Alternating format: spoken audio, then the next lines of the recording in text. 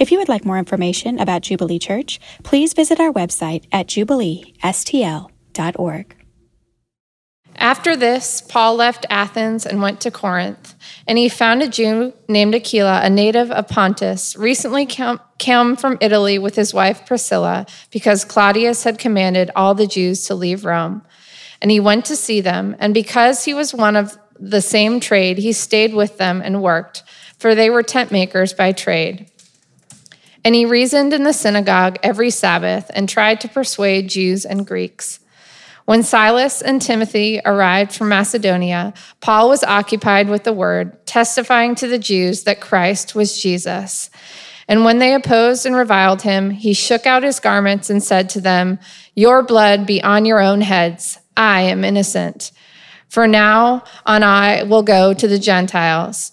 And he left there and went to the house of a man named Titius Justus, a worshiper of God. His house was next door to the synagogue. Crispus, the ruler of the synagogue, believed in the Lord, together with his entire household. And many of the Corinthians, hearing Paul, believed and were baptized.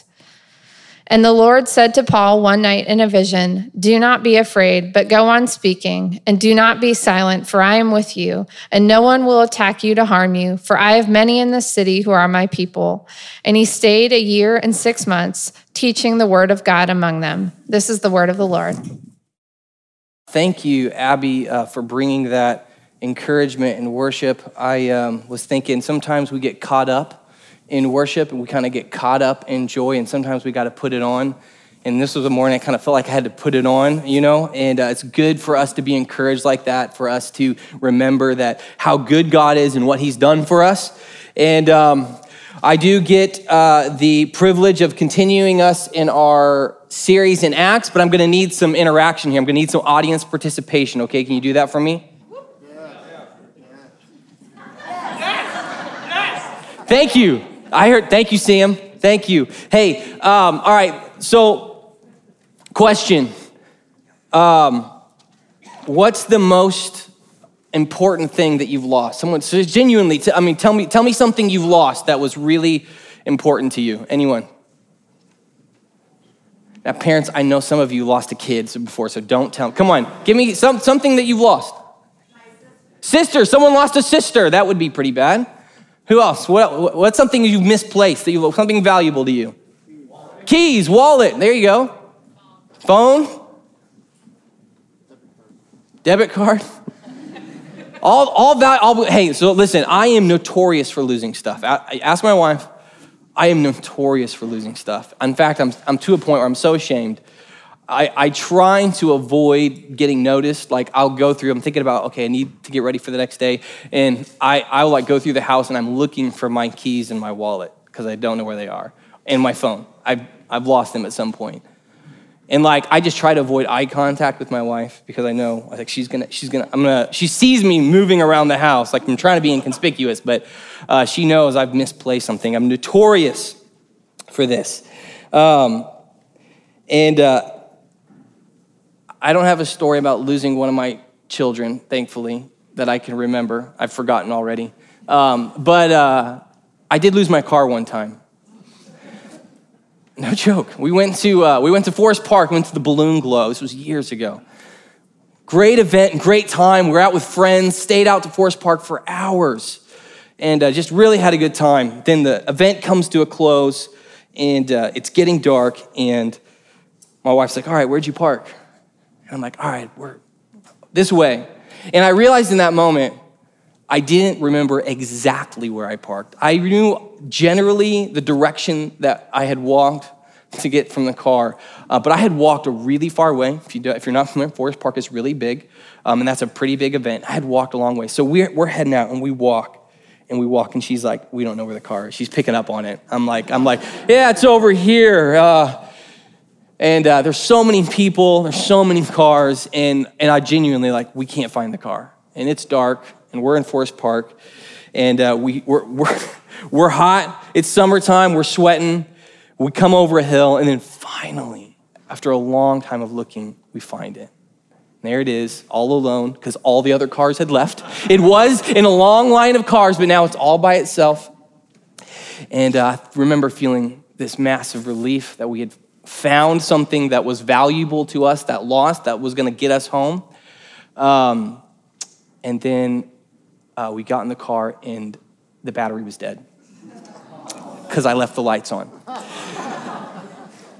Not a good night in the Harrington house that night. Not a good night. But I am, it's funny when we lose stuff and we kind of realize how important and how valuable they are to us based on our response. So like if I lose directions that are on a piece of paper, like it probably won't matter because I'm thinking I'll just put it in my GPS, right? I don't need to look for that piece of paper. I'm indifferent about it. But we lose something valuable to us, like our keys or our wallet or our cell phone or our car or a child. When we've misplaced them for a moment, when we look around and they're not there, like gloves are off, routines out the window. We're fully focused on the one thing that has gone missing. And when we start missing something, we start moving, right? When I lost my car, I was constantly moving, looking for it. And losing stuff reveals kind of how important it is to us.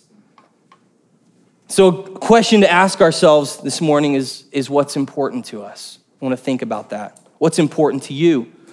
What's important to me? What if something that went missing would cause you to abandon everything else? Maybe even a more important question, what's important to God? What's important to God? Acts 18 is going to shed light on what God considers valuable and worth going after. And when we're looking for something, we are constantly on the move. And as we've been preaching and teaching through the book of Acts, one thing that hopefully you've noticed, that I've noticed, is that God, throughout the book of Acts, is constantly on the move. We've experienced this. God is on the move in Jerusalem. In Acts chapter 2, when his Holy Spirit is poured out, we read about that. And all of a sudden, people start believing in Jesus and coming to faith and being baptized. And it's just, Christianity is breaking out in Jerusalem. But it doesn't stop there. God's on the move geographically. Jerusalem experienced revival, but they also experienced persecution. And this persecution scattered the Christians. And they didn't go quietly. They went and says, telling people about Jesus and seeing people come to faith. And we read about Philip going to the Samaritans, who they would have not gone to otherwise. He goes to Samaria and he preaches to the Samaritans, and the gospel breaks out, and the sick are getting healed, and demons are coming out of people, and people are coming to faith in Jesus. He's on the move geographically. God didn't want the gospel to stay in Jerusalem. He wanted to get out of the borders. He wanted it to go out. He's on the move socioeconomically, right? It's not one class that gets saved. It's rich and poor, free and slave, coming to believe that Jesus was the Son of God, receiving his Holy Spirit. We read how he's on the move racially as he sends Peter to Cornelius, Jew to Gentile.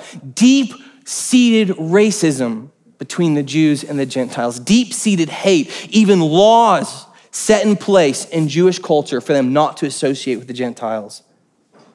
But God moves through a vision. He sends Peter and his Holy Spirit to go to Cornelius' house, a Gentile, and the Holy Spirit comes. God is tearing down, dividing walls, and uniting all kinds of people under the name of Jesus.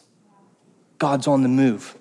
He's looking, he's searching for what's most valuable to him. He's tearing the house upside down. He's flipping the couches. He is going between the cushions. He's looking in every corner to gather what's been lost. And God's plan that he's been revealing to us through all of Acts is that he intends to fight what he has lost through his Holy Spirit and his church. How is he going to regain what he's lost? Through his Holy Spirit and his church. If you have faith in Jesus, you are a part of his church. That's you and me. We're plan A. That's good news, right? I mean, I can't find the ketchup 2 inches from my face looking in the Frigidaire. But somehow God's plan is to use someone like me for his gospel to go out. And here's the crazy thing, guys. God doesn't have a plan B. He doesn't have a plan B. His plan is through the power of his Holy Spirit and through his people that he's going to reclaim what has been lost and what's gone and wandered away. That's his plan. We get to be a part of his plan. So God is on the move, and Paul is on the move. He's on the hunt. He is searching. We read in chapter 17, right before this passage in Acts, we read about Paul, and what he's doing is he's going from city to city to city. He went from Thessalonica to Berea to Athens. I mean, Paul sounds like type A personality on steroids. Like, he's got to get to everyone. He's got to get to them now. There isn't a moment to lose, and he's going to get it done. He's just like, all you type A's, you love Paul. Me, I'm like, man, can't we just like chill for a little bit? Like, can't we relax? But no, he's not. He's not going to relax. He's not going to chill. He's going from city to city, and he's sharing the gospel. And what's been happening up to this point is that as Paul has entered into these cities, he's sharing the gospel in the synagogues. He's going to the synagogues, and he's teaching them that Jesus was the Christ, that he is the Christ, that he was the one who fulfilled all of the scriptures, that he was the Messiah, the Son of God who came to die for our sins. And that to believe in him, to have faith in him, would allow us to be born again and enter into his family. And what happens city after city is that at first they kind of debate with him, but then some believe. And when some believe, well, the Jews didn't like that. The Jews who didn't believe Jesus was the Christ didn't really like that. And so then they would plot to kill him or arrest him or drive him out. And that's what happened. He was driven out of each city. In chapter 18, he arrives in Corinth, and it's kind of the same story. He gets into the city, he meets up with some believers, and he goes in and he starts teaching and reasoning in the synagogues. But here it seems that no matter what he says and does, the Corinthians resist the gospel. He's not winning anybody over. In verse 4, it says this. It says, he reasoned in the synagogue every Sabbath and tried to persuade Jews and Greeks. And then verse 6 says they opposed and reviled him. Reviled. You know what reviled means? Reviled means to criticize in an abusive or angrily insulting manner. I don't know about you, but I don't particularly like to be criticized in an abusive or angrily manner. But that's what they were doing to him. They were tearing him down, like trying to hurt him. Like they weren't being reasonable. They weren't like asking questions. They weren't like, man, Paul, try to explain this to us. Like, I see what you're saying, but it's really hard for me to believe. Like, how does this make sense? Like, no, they were just like ripping. It's like basically they're ripping Paul apart. They're like, you're an idiot. You're an idiot to believe that. Your clothes are stupid. Your hair is stupid. Like, they're just tearing him down. They're abusive. They don't want to listen to him. He's not winning any of them over. And I think one Sabbath of that, like going in one time and experiencing that would have been enough for me. Paul goes back and he goes back. Now, we don't know how many Sabbaths. It just says for some Sabbaths. It says in the synagogue, every Sabbath he tried to persuade them. So for some Sabbaths, week by week, he went by. And then he gets to the point where he's had enough. In verse 6, this is Paul's response to their unbelief. He says, your blood be on your own heads. I am innocent. From now on, I'll go to the Gentiles. Have you ever tried that kind of response to someone you're trying to witness to? I don't recommend it. I mean, I think Paul, you know, it's funny. I don't know if this is like a godly response or not. You know what I mean? It's just how he responded. But I don't imagine, like I imagine if I say, your blood be on your own heads if you don't believe, like probably closing the door there on that opportunity. But they are persisting in their unbelief, and Paul feels the need to move on, and he goes right next door.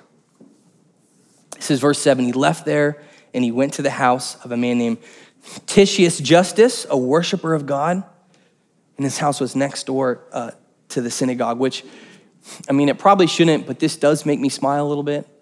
Like, I mean, there's this kind of throwdown, like picture, like he says he shakes out his garments and he's saying, your blood be on your own hands. And they're probably like, whoa, Paul. And then he kind of goes out of the synagogue like, I'm done with you. And then he goes right next door It's like, they're like watching him, like, oh man, he'll probably be back tomorrow. Like, I mean, but I read a commentator, it said it was Paul's kindness that he went next door. He didn't actually it wasn't his desire that door was shut and that they would never receive the gospel, but it was his kindness to continue to preach, to continue to teach about Jesus, and to enter a house that was still close to the synagogue, because he still hoped that some would come to faith and some would still believe.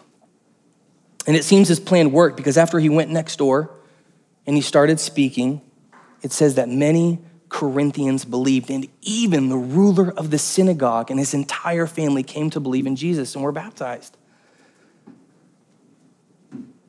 Now, I do think it's important we understand baptism, because we read this over and over again in the book of Acts, that people believe and they are baptized.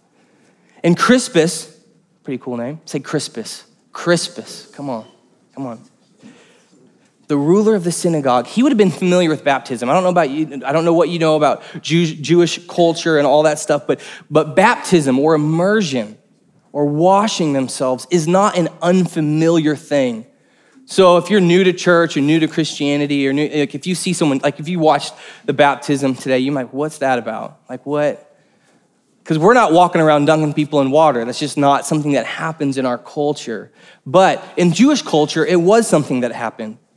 And it's important that we understand this. So in Jewish culture, they had rituals of washing, but not to get physically clean, but to become pure in order to get right with God.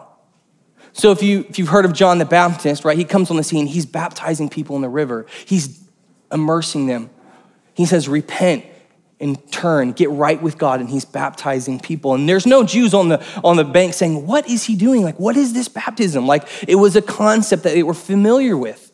There was ceremonial washing, purifying themselves to be able to enter into the presence of God. It was common. But Jesus changes baptism. Because, see, this baptism for Crispus and all of his family who believed what they would have experienced was a baptism into the faith of Jesus. And it was a final baptism.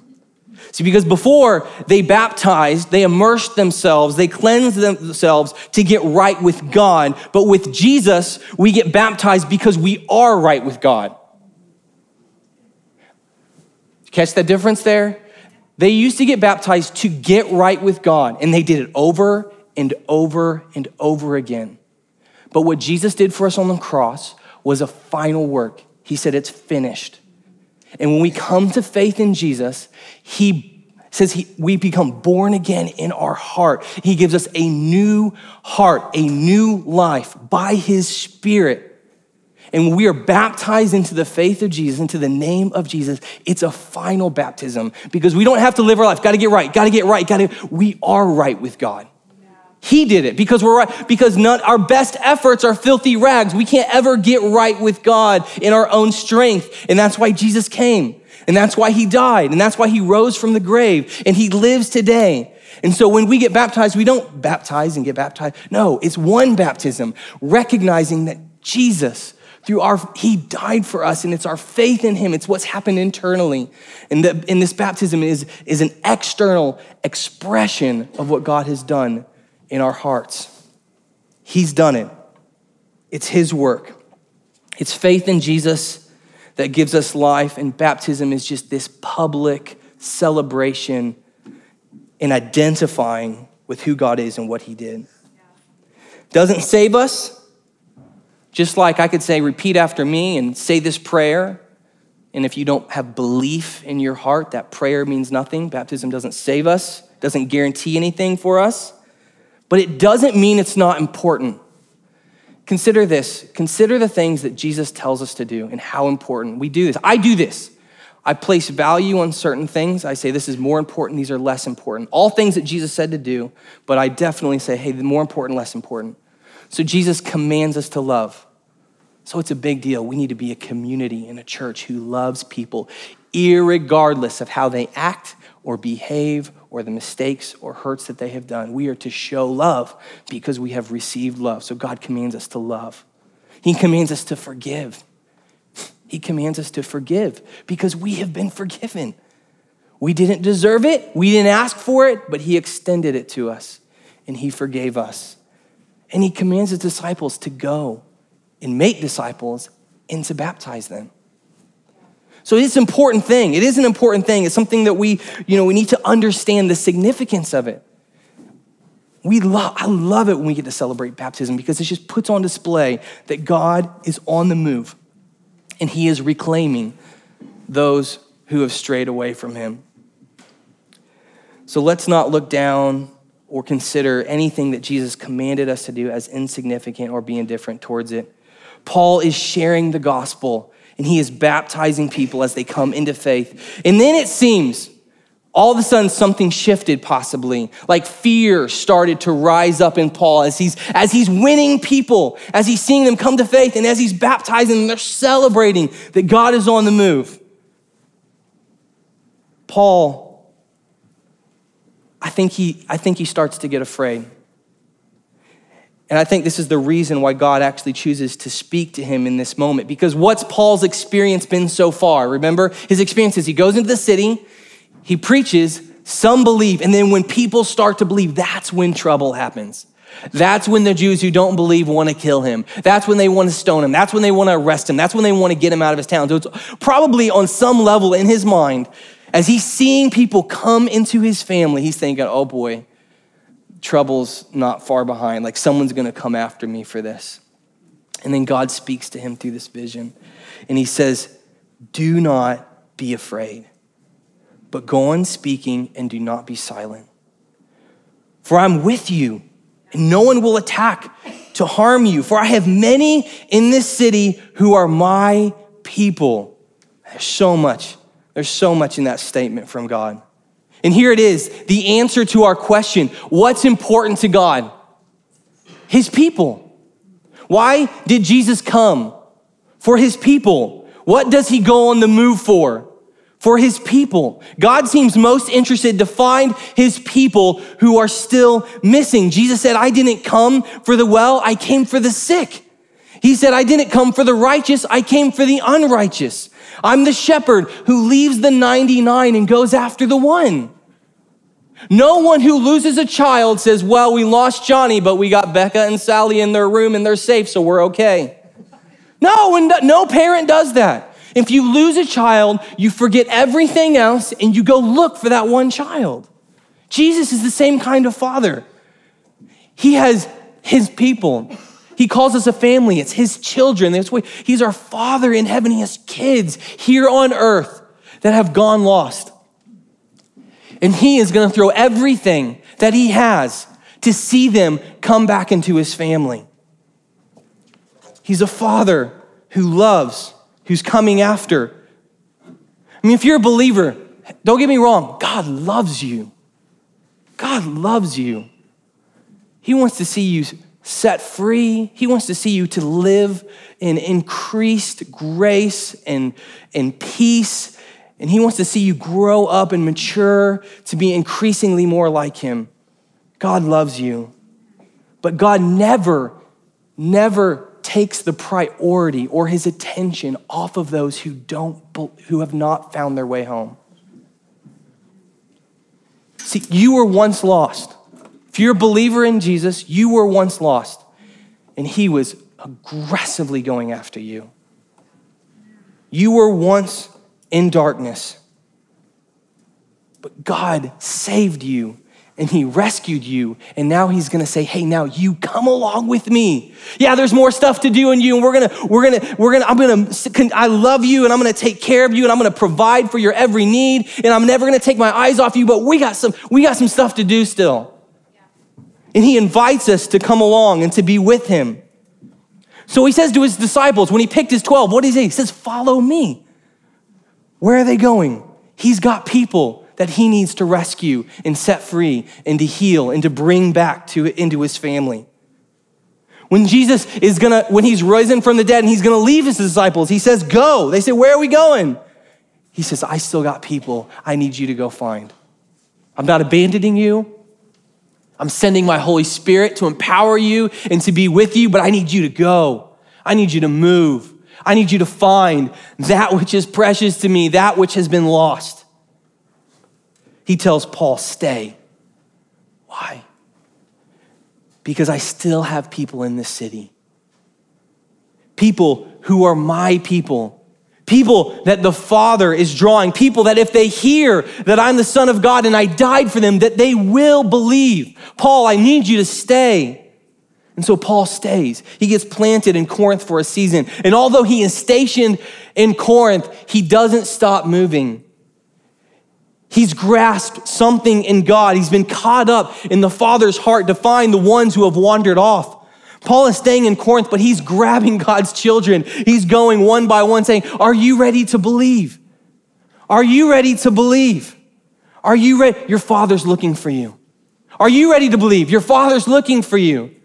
Are you? And he's willing to suffer the rejection and the no's and the get out of here and I don't believe and I don't want to hear this and the close. He's willing to face that over and over again to find the ones in the city who will say yes. Because there will be people who will say yes. So let me ask you, is there movement in your life around the gospel? Has the love and relentlessness of which he pursued you gripped your heart? Is your heart beating for others to know God? I can remember riding in the back seat of my parents' car, no more than 9, 10 years old. I didn't think a lot. I don't remember thinking a lot about God or people. I mean, remember as a kid being normal and thinking about myself a lot, and I still, as an adult, think about myself a lot, so some things never change. But I can remember one moment stuck in my head, and I don't know where we were going. I don't know where we were coming from. I remember we were in the car. I was in the back seat, my head leaning against the window, kind of just staring off into the distance. We were on the highway and a lot of traffic was on the highway. It was night and there's just headlights. And I was kind of just looking at all the headlights coming on the opposite side of the highway, passing us, not thinking about anything. And then all of a sudden, I just had this overwhelming sadness come over me. And it was like I became acutely aware of how there are so many people in this world driving by, so many people I'll never meet, I'll never interact with, I'll never cross paths with, who are passing me by, literally feet from our car, who don't know God. And I felt my heart, like I just got sad for people who didn't know God. I thought, I wanted people to know God.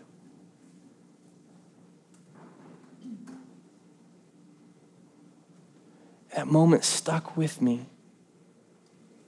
It stuck with me to this day. I'm 35, and it's like I can remember head against the glass and just being gripped by, there are so many people in this world who have not heard. I got to hear John Maxwell, who's a kind of a leadership guru, speak recently, and he's a Christian and just shared story after story of how he'd be in business, conferences, venues, but he would take the opportunity to share his faith and how he just had story after story after story of simply telling people that God's real, Jesus is the Son of God, he died for them and loves them, and people responding to that and coming forward and saying, I want to believe in Jesus. Guys, to be honest with you, as I think about that moment in the car, as I think about the stories I just heard, like I have felt just convicted. Like I have felt convicted in my heart. Like I left after hearing him speak saying, like repenting, saying, God, like I'm sorry. I let fear take too high of a seat in my life. I let like being inconvenienced take too high of a seat in my life. Like I let my routine, I let the thing that I've got to do in my day be the thing that drives kind of my day in and day out, guys. I mean, this is something like I read about Paul going city to city. I read about Paul telling, like just contending for people to know that they have a Father in heaven who loves them and died for them and he wants his kids back. Like I'm convicted. I need to, like I'm confessing to you. It's just a confessing to God. Like this is an area I need to grow in. Like I need to be bolder in. Like I need to be more secure. I need to not care so much what people think about me. And I'm not gonna have the right words every time. And in those moments, I don't know what to say. But what did Jesus say? He's like, man, his spirit's gonna do the work that needs to be done anyways. Like, we're gonna get it wrong. It's gonna stumble out clumsily. But we need to tell people, we need people to know that they have a Father in heaven who loves them. A young lady in our church told me last week that she often drives by people standing on the corner who are asking for money and kind of has that thought like, I should stop, but no, I don't, you know what I mean? Like, I don't want to be inconvenient. She's like, and they kind of have that feeling like, I should have done something. She told me last week that she passed someone. She was on her way to pick up a lemonade for her and her husband, and she saw this guy, and she's like, you know what? I'm gonna buy him a lemonade. I'm just gonna bless him. So she goes in, brings him the lemonade. He takes it, he's appreciative, he's thankful. She gets in her car, and maybe she was in her car when but she's going away from him. She saw in the rearview mirror, he started to walk, and he started to limp. And she's like, oh, he's hurting, and not wanting there to be this moment, like, I should have. She turns her, goes back around, pulls up next to him again. Hey, I saw you limping. What's happening? He tells her how he got hurt, what all the pain that he was having in his body. And she's like, can I pray for you? I believe God could heal you. So she prays for him. Like, now, I don't know that he got healed in that moment, but what I do know, as I heard that story, I thought, man, if we just do this, if I stop, if I'm willing to be inconvenienced, if I'm willing to tell someone, man, God loves you. Hey, you're sick, man, God can heal you. I'll pray for you, to talk to people, to engage with people, to care about people. He has people in this city who will say yes to him. He has people in this city, if we are willing to go through those who will say no, who will say yes. If God told you that he had people in your family, parents, siblings, cousins, if he said, hey, I've got people in your family they're my people, but I need you to keep on speaking. Would you be willing to go family member to family member to family member and hear no, why are you talking to me about that? No, to find the ones who would say yes. If God told you that he had people in your neighborhood, how many doors would you be willing to knock on and hear no to get to those who would say yes? If he told you that he had coworkers, guys, this is a challenge. This is a challenge for me. Like, I'm not speaking to you out of my strength. I'm speaking to you out of my weakness. But I do believe that God has people in our city. He has people in your life that are his people, his kids that he wants back, who will say yes, who will soften their heart and say yes if we keep on speaking. We can be a church that finds those ready to come home. I think a helpful verse is Philippians 4:13. And in it reads that we can do all things. We can do all things. Technically, it says I can do all things, but we can do all things. It applies. But this is just like, hey, self-help. Like, no, actually, like, we can't do it. We need the second part of this verse. We can do all things through Christ who strengthens us. We need Christ. Guys, we have to realize this is not something we go do in our own strength. Paul needed that vision of God to say, hey, no one's going to attack you, but I'm with you and I still got people. We need Christ who strengthens us. We got to live in this understanding that, man, it may not go well, but we're just going to take that step of faith. We're going to lean into it and see what God does. It's Christ's strength. It's his task. It's what he's called us to namely tell others about him. In verse 10, we need to leave with this, for I am with you. That was in that vision that he told, for I am with you. God's with you. That's a word we need to hear. God has many people in St. Louis who are his people. They don't know him yet. They're not working with him yet. But he's with you. You might be afraid, but he is with you. You might be insecure, but he is with you. You might be hesitant, but he's with you. They might say no, but he is with you. They might reject you and revile you, but he is with you. So we need to go find him. How do we find him? We bless. We pray for them. We begin with prayer. Guys, prayer cultivates this in our life. If we're not praying for those who are far from God, we are not going to cultivate a life of walking with him and looking for those who are far from God. We need to pray for those who are far from God. We need to listen. We got to listen to people. We listen because we care. We need to listen to their highs and their lows, what's going well in their life and what's going terrible in their life. Where are they hurting? We need to listen to them because people need to know that we care about them. We need to open our homes and eat. We need to break bread and share our food and be hospitable. We need to eat with people. We need to have people who don't know God around our dinner table. We need to serve them. Guys, we need to look for opportunities to serve the people around us without a hidden attachment or agenda. Without we don't want to have God genuinely cared about his children. We need to genuinely care about people and look to bless them and serve them. And we need to share our story. Those first 4 are so easy compared to that last one for some of us. A few of you who are like, man, evangelism is in your alley. You're like, this is weak. David, this is weak sauce. I get that, but I'm speaking to the other of us who are terrified to do this and to myself. Guys, share our story. We have to be willing to be rejected. Practice your story. Man, Dylan Neely, our location pastor in our city location, he's been so helpful to this. He is gifted in this area. He has been so helpful in hey, we need to practice our story. Practice sharing your testimony in 90 seconds and 60 seconds. Just practice it out loud with your friends, with your family. Practice telling people. And you know what? If at the very least, we just say, hey man, I just want you to know God loves you. Jesus died for you and he loves you. And he has a life for you that if you'll follow him. That took 10 seconds. But those few words could change somebody's forever. We want to live with that, being willing to share our story. And I want to end with this verse, because I believe if we write this on our hearts and remind each other, it will shape how we live. Luke 15:7 says, just so I tell you, there will be more joy in heaven over one sinner who repents than over 99 righteous persons who need no repentance. Guys, this is a priority for God.